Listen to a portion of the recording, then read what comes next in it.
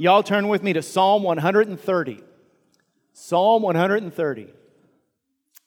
And one thing you notice, if you've never read all the Psalms, the entire Psalter, you've never read them before, and you read them for the first time this past year, as we've been reading through the whole Bible, one of the things you notice is the Psalms are incredibly emotionally honest. I mean, they are real and they are raw, and it bears out something that I've noticed, and I hate to make generalizations like this, but it seems to me that people in the Middle East are a little more comfortable expressing emotion than people in the West like us. And one of the things you see this in is when you see video of a funeral in Israel or Saudi Arabia or any place in that part of the world, people are very emotional at the passing of one of their loved ones. And they tear their garments and they cry out and they weep openly and they fall on the ground. I mean, they are inconsolable. Whereas here in the West, when we have a funeral, and I go to a lot of funerals, I do a lot of funerals, we're very sedate, we're very dignified, we're very composed. And if somebody at a funeral cries out loud, if someone loses their composure, we all think, oh, that's a shame. Or we're embarrassed for them. Why? I've never understood why that is. I mean, if you're going to grieve and mourn a loved one, why not do it openly in front of the people who love you most, who are around you at that funeral service? But that's just the way our culture works. I'll give you another example. Whether you like the kind of music we had here this morning, I thought our band did an outstanding job, love the accordion. Whether you love that kind of music or whether you love more traditional music with choirs and organs and piano and the traditional hymns, or whether you like black gospel or southern gospel or whatever you like, I'll bet your favorite worship songs are very positive and upbeat, aren't they? I know some people who say, I won't sing a song in a minor key. I just don't sing sad songs. And yet when you read the Psalms, these 150 Psalms, that's the hymn book of Israel. These are the hymns that Jesus grew up singing in worship. And while there are some Psalms of praise, there are also Psalms of lament. Those are the Psalms where the psalmist complains, where the psalmist says, where are you, God? I've been praying and you haven't shown up. And believe it or not, there's actually more Psalms of lament than there are Psalms of praise in the Psalter. Here's an example of one, Psalm 88. This is the darkest of all the Psalms of lament. It says, O Lord, why do you cast my soul away? Why do you hide your face from me? Your wrath has swept over me. Your dreadful assaults destroy me. Now, can you imagine if we put that to music and sang it on a Sunday morning? Would that be on anybody's Spotify playlist? I doubt it. And I'm not saying we need to do that. I'm not saying we need to start singing sad songs or we need to start changing the way we act at funerals. That's not my point. My point is that honesty is good. And when we are standing before the Lord in prayer, we need to be honest with Him.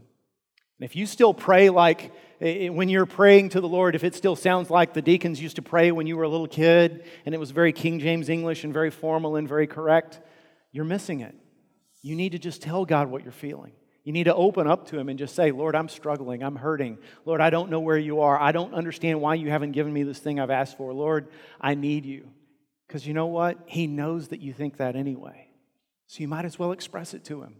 We see that all through the Psalms. We see that all through the Scriptures.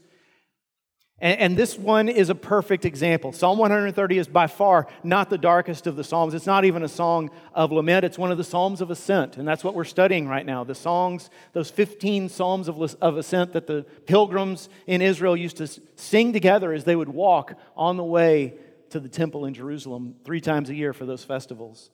So let's read 130, because even though it's not as dark as Psalm, it speaks to an emotion that I think most of us would rather not talk about. 130 says, out of the depths I cry to you, O Lord. O Lord, hear my voice. Let your ears be attentive to the voice of my pleas for mercy. If you, O Lord, should mark iniquities, O Lord, who could stand? But with you there is forgiveness, that you may be feared. I wait for the Lord. My soul waits, and in His word I hope. My soul waits for the Lord, more than watchmen for the morning, more than watchmen for the morning. O Israel, hope in the Lord. For with the Lord there is steadfast love, and with Him is plentiful redemption, and He will redeem Israel from all his iniquities. So you notice the way it starts off. Out of the depths I cry to you, O Lord. It's interesting, the song we just sang is basically this psalm put to music, so this may have already sounded familiar to you. Out of the depths I cry to you. I like the way Eugene Peterson, in the Message, he paraphrases it this way. It says, help God, the bottom has fallen out of my life. It's like the psalmist was walking along and everything was great, and all of a sudden a trap door opened and he was plunged into this deep pit full of water and mud, and there's nothing but darkness around, and there's no sound of anyone coming to help him, and he's saying, Lord, I need you, I'm hurting. But then you get to verse 3 and you realize what he says there, if you, Lord, marked iniquities, if you kept account of sins, I would be a dead man. So you understand what he's hurting from. His problem is he's full of shame. He thinks he deserves what he's going through. He is full of shame. He hates himself. Somebody has said that there's a difference between guilt and shame. We think of them as equal, but guilt is feeling regret over something you've done, but shame is not liking who you are. Guilt is hating what you did, but shame is hating who you've become. My daughter, when she was little, had a good friend that she hung out with all the time, and her friend's mom worked for a financial management company. And the guy who ran the company was very, very successful. In fact, he did the finances. He handled the portfolio for a lot of famous sports figures, people I could name that many of you have heard of. And when she found out that we were into sports, she invited us to sit in his luxury box at basketball games. Now, I don't know if you've ever sat in a luxury box. If you haven't, don't do it because it'll ruin sports for you. Because we were used to sitting in the cheap seats, right? And you sit around the riffraff and people who don't understand the game and they're acting ridiculous and they're cussing and it's just, and then you got to get up and go get your popcorn. You got to get up and go get your Dr. Pepper. And you got to stand in line. There, you sit there and they wait on you. And you're among the well-heeled people. And you've got nice, comfortable seats, and no one stands up in front of you. And I met the guy, and he was really nice, and I found out he gives a lot of money to a lot of charitable organizations, and I thought, man, what a great guy, especially because he's giving me free nachos, right? I mean, it's awesome. And then a couple of years later, the Final Four came to Houston the first time, and he invited us to his Final Four party, which was fantastic. So, thanks to my daughter's friend, we got this invite to this party. This is the party he did. He rented out the House of Blues in downtown Houston, the whole place. And so we're eating hors d'oeuvres and eating these fancy little finger foods and mingling with people we've seen on TV. And I took a couple of pictures with famous athletes and coaches, and this was really fun. And it seems like it wasn't that long afterwards that we got a call from Kaylee's friend's mom, and she said she was in tears because her boss had been found dead. And then we found out that he had taken his own life. And then we found out why. Because all along, this whole incredibly successful organization he was running was actually a pyramid scheme. So it was all lies. He was promising these great returns to his clients, but it didn't really exist. And so all these people who had trusted him with their money, they were left with nothing. And the SEC had started investigating, and he took his life. And I remember when it happened, I said, well, I guess he did that because he doesn't want to go to jail. But years later, I read an article about him. And it told what actually happened was, it wasn't that he felt guilty about what he'd done, he felt shame. And here's why I say that. What the article said was, most people who run these kinds of organizations, these kind of Ponzi schemes, they don't have empathy at all. Like Bernie Madoff, you've probably heard of him. He ran the biggest Ponzi scheme in history. They say he's a complete sociopath. He cares nothing about his victims. He doesn't feel a bit of guilt. But this guy had taken out big life insurance policies, and without asking their permission, he had made some of his clients his beneficiaries instead of his family. And you could see what he was thinking. He knew all along, what I'm doing is terrible. I am a terrible person. I'm lying to these people. But one of these days, I'm going to die, and at least they're going to get something out of my death. And in his mind, to take his own life before the government got their hands on the money was better, because at least he gave them a little something. I don't deserve to live. That's what shame says. I don't deserve to live. I have become something terrible, and it's better for me to die. And there's all kinds of ways that manifests itself. Most of them don't make the newspapers. There's the young woman who looks back in her life at the baby she aborted, and she wishes, even though she's got children now, she thinks, what if I could hit rewind and go back and make a different decision? At the time, I did what I thought was my only choice, and now I wish I could redo that. Or the young man, the man who has lost his family and his ex-wife can't stand him. His kids won't even talk to him. He can't even think about what she's saying to them when he's not around. And he knows he was an angry person. He knows he lashed out at them too often. He knows he was selfish. It's not totally his fault, of course. It's never all one person's fault. But just to think about the person he was when he was married, he can't reconcile that with his own image of himself. And there's the young woman who grew up the apple of her parents' eye, smart, talented, successful, head cheerleader, president of her class, popular kid. She's going to do great things. And now she's in her mid-30s. Most of her friends have gotten married, have families, they're off to successful careers, and she's still drifting. And she just got an invitation to that 15th high school reunion, and there's no way she's going. She doesn't want to see her old classmates and tell them, oh, well, here's what I'm doing now. Or the man in his middle years, and you ask him, he can't think of anything he's done that he really regrets. He just doesn't like who he is. It's hard to explain, but every day he wakes up and it's just hard to even get up and go to work. He just doesn't like who he's become. Does any of that resonate with you? See, shame is something everyone feels at some point, and some people can't even explain why it's there. For some, it's some black mark, some terrible thing they did that they deeply regret and they can never change. And for others, it's just an inner sense that I don't measure up. And I want you to know, guilt at least has something redemptive about it, because if you feel guilty over something you've done, you can repent before God and be made right. If you feel guilty about people you've hurt or people you've wronged, you can go out of your way to try to make it up to them. But shame, there is nothing redemptive in shame. Shame is awful, and God hates it. So what does He do about it? What does Psalm 130 tell us? I cry out to you from the depths, O Lord. I've got so many iniquities. I'm a dead man before you. And yet, 3 things. Number 1, cry out for His mercy. Cry out for His mercy. In verse 4, he says, but with you there is forgiveness, that you may be feared. Now that's an unusual turn of phrase, isn't it? There is forgiveness with you that you may be feared. And if you've never read the Bible before and you get to 130 and you read that, you might think, well, why would I be afraid of a God who forgives me of anything I've done? That's because the fear he's talking about here is not like the fear you feel when you're in a haunted house at Halloween time, or the fear you feel when you spot a snake in your yard, or the fear you feel when it's dark and you hear a sound outside your window. It's not fear like that. It is, some people say it's reverence, but I think it's even more than that. It's an inner sense that my whole self is bound up in God, that He has become the center of my life, that nothing matters more. In fact, nothing matters even close to as much as me living out His purpose for my life and glorifying His name. Someone has described it this way, and this is my favorite metaphor for the fear of God. Anybody here ever visited the Grand Canyon? How many Grand Canyon people? Okay, so about half.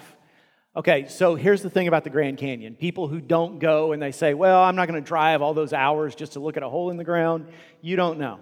You've got to go. You've got to see it. There's no description that does it adequate justice. You can't just see pictures. Even on your high-def television, it's not enough. When you go to the Grand Canyon and you're standing there on that overlook and you're looking across all that vastness, you got several competing emotions all at the same time. One part of you is like, dang, if I took 2 steps, I'd be dead.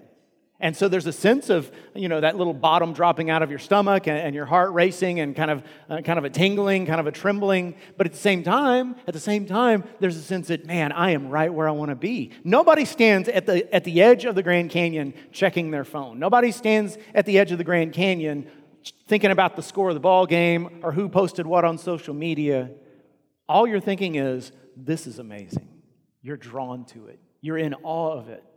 And that's the fear of God. He becomes the center of your universe. Everything you do is bound up in, well, how does this reflect on His glory? Because He is the center of my world. Well, what does that have to do with forgiveness? What does that have to do with mercy? Well, think about the story. Many of you know this story. So Jesus was given a dinner invitation by an unlikely host. He was one of the religious leaders of Israel, a Pharisee. And this guy had brought Jesus into his house not just to enjoy his company, but he wanted to decide for himself whether Jesus was really real. whether he was Messiah or not. And while they were dining together, the door swings open and in walks a woman who everyone in that village knew was a sinner. And when ancient literature refers to a woman as a sinner, it usually means she's a prostitute, an adulteress. In some way, she's gone against the social norms. And this woman is full of shame, or at least she was. She comes in and she gets down at Jesus' feet. She unbinds her hair, which is a sign. I mean, in that culture, women didn't do that.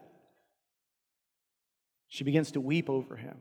And with her tears and the kisses of her lips, she begins to bathe his feet, wiping them with her hair. She takes this bottle of ointment, breaks the neck of it, and pours it over his feet. And the Pharisee is watching this, and he's thinking, okay, case closed. If this guy was a prophet, he'd know what kind of woman this is who's touching him, and he'd never let this woman touch him. So I know he's just a man. But Jesus interrupts his thoughts. Don't you wish you had the ability to do that? Don't you wish you could say, I know what you're thinking?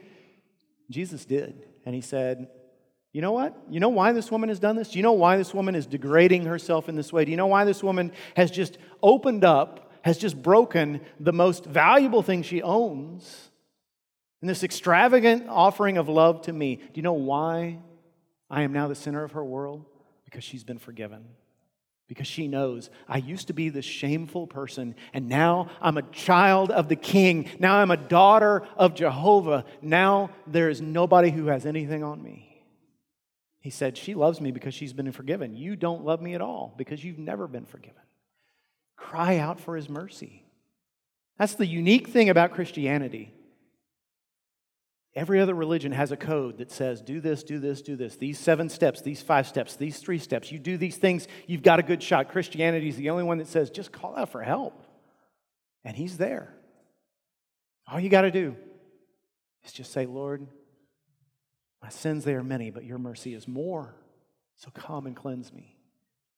Secondly, wait on him. Wait on him. And this is the hard part. Notice that people will sometimes say, I know God has forgiven me, especially if you've grown up in church. This is a message so far you've heard before.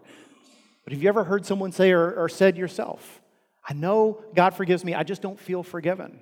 Or I know God forgives me, I can't forgive myself.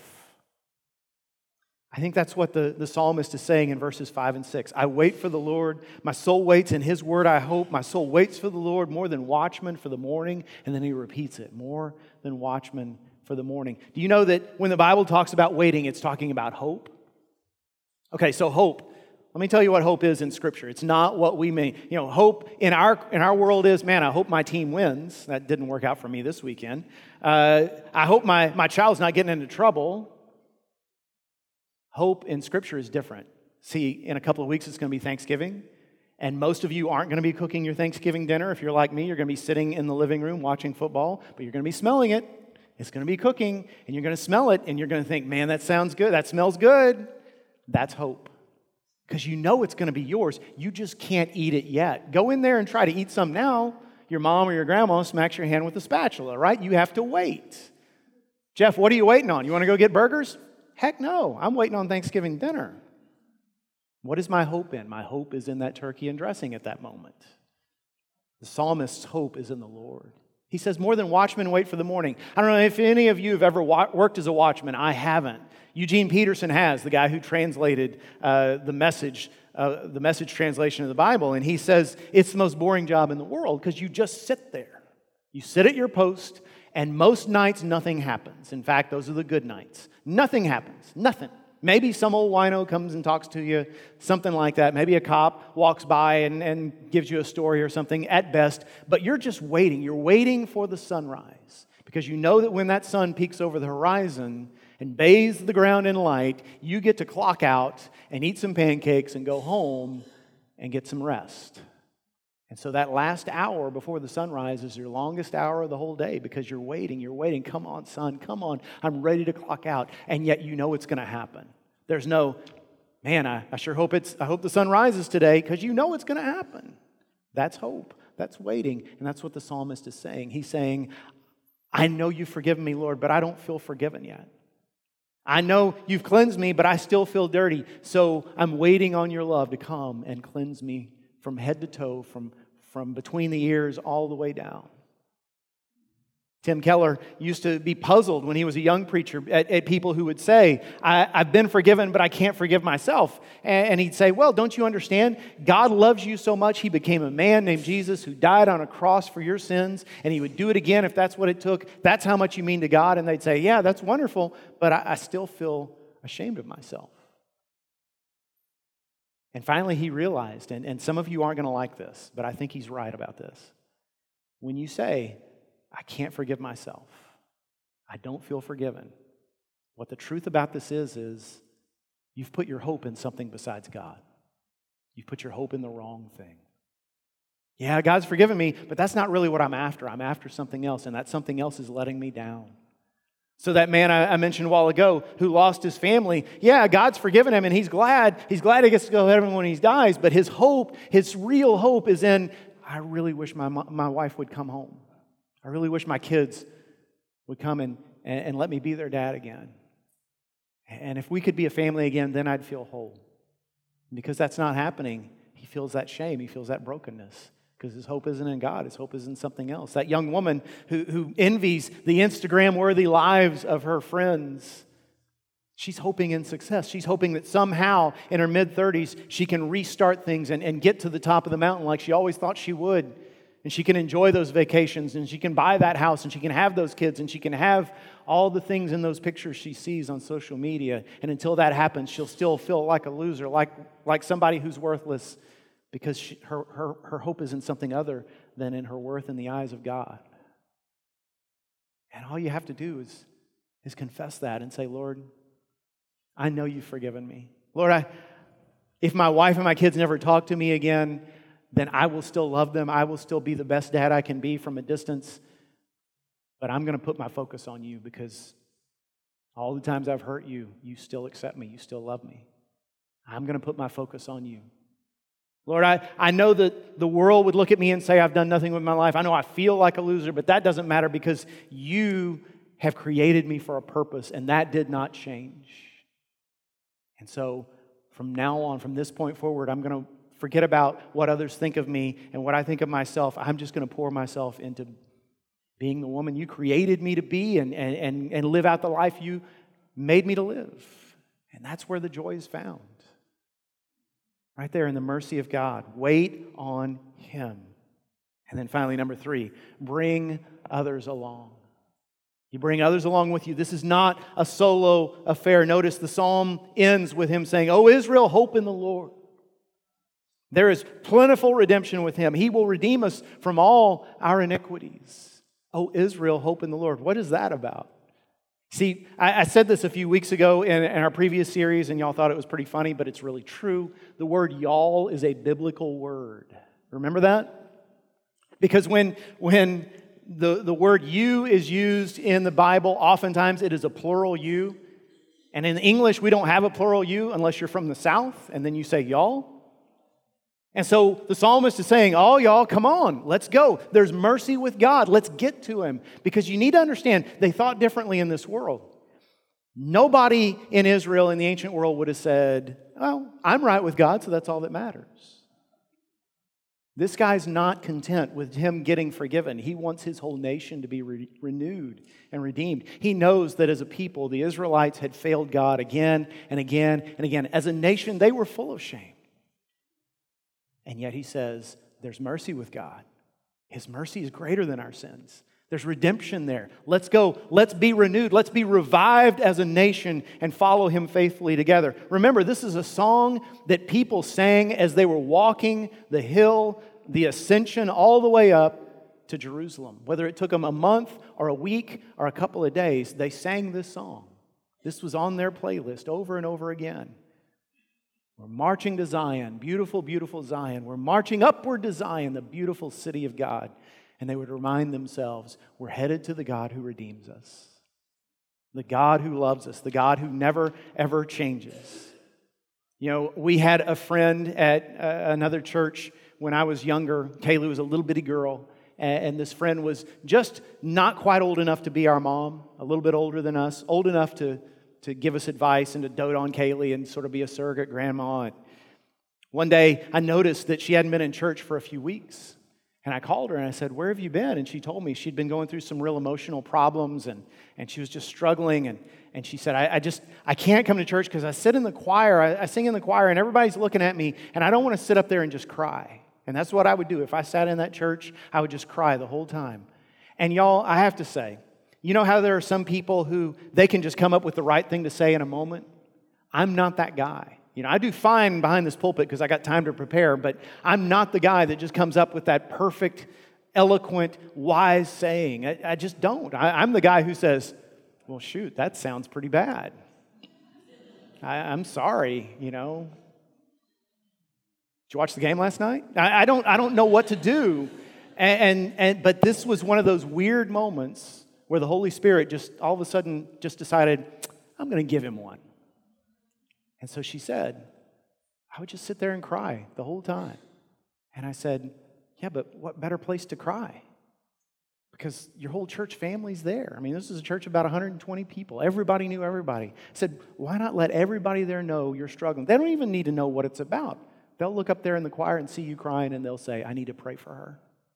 Isn't that what you need? And she was there the next Sunday. And I don't know if she cried or not, because this was one of those churches where the choir thought they had to stay behind the pastor the whole time, staring at the back of my head. So I don't know if she cried or not, but she was there. And I want you to hear this. I mean, I know you're here, but there may be somebody listening online or watching the stream who said, yeah, I couldn't go to church today. I'm just not feeling it today. I just don't know that I need to be there because I'm just not worthy. Maybe you'll be in that position someday. I want you to hear something. One of the worst things about the human predicament is when we feel ashamed of ourselves, we tend to isolate from other people because we think they think about us the way we think about ourselves. And one of the worst things is church people are no different. And you hit a section of your life where you feel a sense of shame, and your first thought is, well, I can't go to church because those people have it all together. Okay, if anybody's daydreaming right now, I want you to listen to this next part, okay? You with me? Do I need to jump in jacks to get your attention? This is what you came to hear. This is what God brought you here to hear. You ready for this? I've been here nearly 4 years, so I can say this with absolute certainty. You look around this room, nobody, absolutely nobody in this room has it all together. Nobody has got life all figured out. This room, this building, this community is a hospital. It's not a museum. It's not a Hall of Fame. It is a hospital for broken people. And if you gave everybody in this room truth serum and they just got up one after one and testified in front of this microphone, you sitting there feeling unworthy, you would suddenly go, oh my goodness, he struggles with the same thing I do. She stumbled in the same way I did. Or, well, that's not the same as my struggle, but I can see why it would be just as hard. There are people in this room, I don't know who all they are because I don't know everything. I'm not the Holy Spirit, but I guarantee there are people in this room that just barely got here today because it was that big of an effort to get out of bed and put on clothes and come here and be in a room full of people.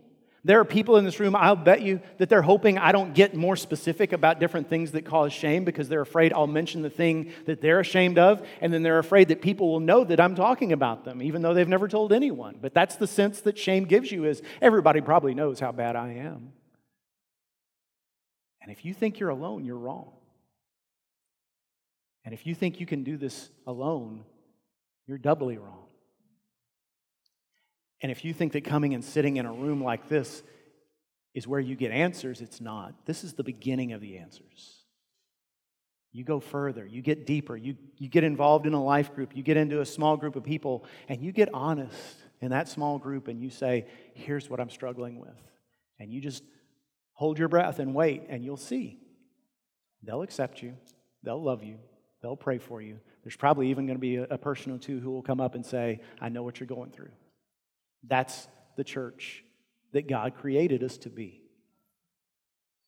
So I want to tell you about one of my favorite parts of the Bible, and that's the end of the Gospel of John. You're probably aware that all four Gospels All four Gospels contain the same story about Peter denying Jesus 3 times the night he was arrested. And here's Peter, right? The guy who has spent his whole life trying to convince everyone that he's the biggest and the bravest and the boldest and the one most worthy to lead the apostles. And just a few hours before, he had stood up and puffed out his chest and said, even if these other losers all run away in fear, I will never leave you, Lord. I will die before I step away. And then 3 times, just hours later, 3 times within the earshot of his Messiah himself, he says, I don't know that guy. Don't put me together with these people. I don't know. I've never even met him. And the scriptures say that after Jesus was taken away, when that cock crowed and he knew what he'd done, Peter wept. He wept tears of shame because he finally realized, I'm not the person I thought I was. Even that name, Peter, Jesus had given him that name. It means the rock. Sounded like an ironic insult. Now, like calling a fat guy Slim or like calling a short guy Jumbo, calling him the rock, it just didn't fit anymore. I'm a coward. And yet, John, the only one of the 4 Gospels, tells us that after the resurrection, and Peter is in the Sea of Galilee fishing in his boat with 6 of the other disciples, and they look out on the shore and they see this figure sitting there in the haze, and he's cooking some breakfast over a fire, and one of them says, hey, that's the Lord. And Peter doesn't even wait for him to turn the boat around. He dives into the water and swims to the beach, and he comes up to Jesus, and he's been looking forward to this moment. See, there's a difference between Peter and Judas. Both of them deeply, deeply hurt the Lord on the night of his death. Judas was so ashamed, he went and hung himself. Peter had hope. Peter said, even though I'm worthless now, I believe my God doesn't see me that way. But you got to understand, Peter knows what he's done is unprecedented. Yeah, Jesus talks about forgiveness all the time, but I don't know. Can he forgive this? Is there a limit on that forgiveness? And he comes to Jesus, and Jesus says, hey, Simon, calls him by his given name. Hey, Simon, let's remove all the hype. Simon, do you love me? Yeah, Lord, you know I do. And feed my sheep. 3 times he says that, feed my sheep, feed my sheep, feed my sheep. How many times did you deny me, Peter? 3 times? Well, that's how many times I'm going to tell you. I still want you to feed my sheep. I still want you to be the leader. I still want you to be the one. What greater honor is there? You're going to take care of the thing most precious to me, my people. So never, ever underestimate the mercy of our God. Our sins are many, but His mercy is more. It doesn't matter what we've done. No matter how you feel about yourself or what somebody said to you, His mercy will save your soul. It will draw you out of the depths.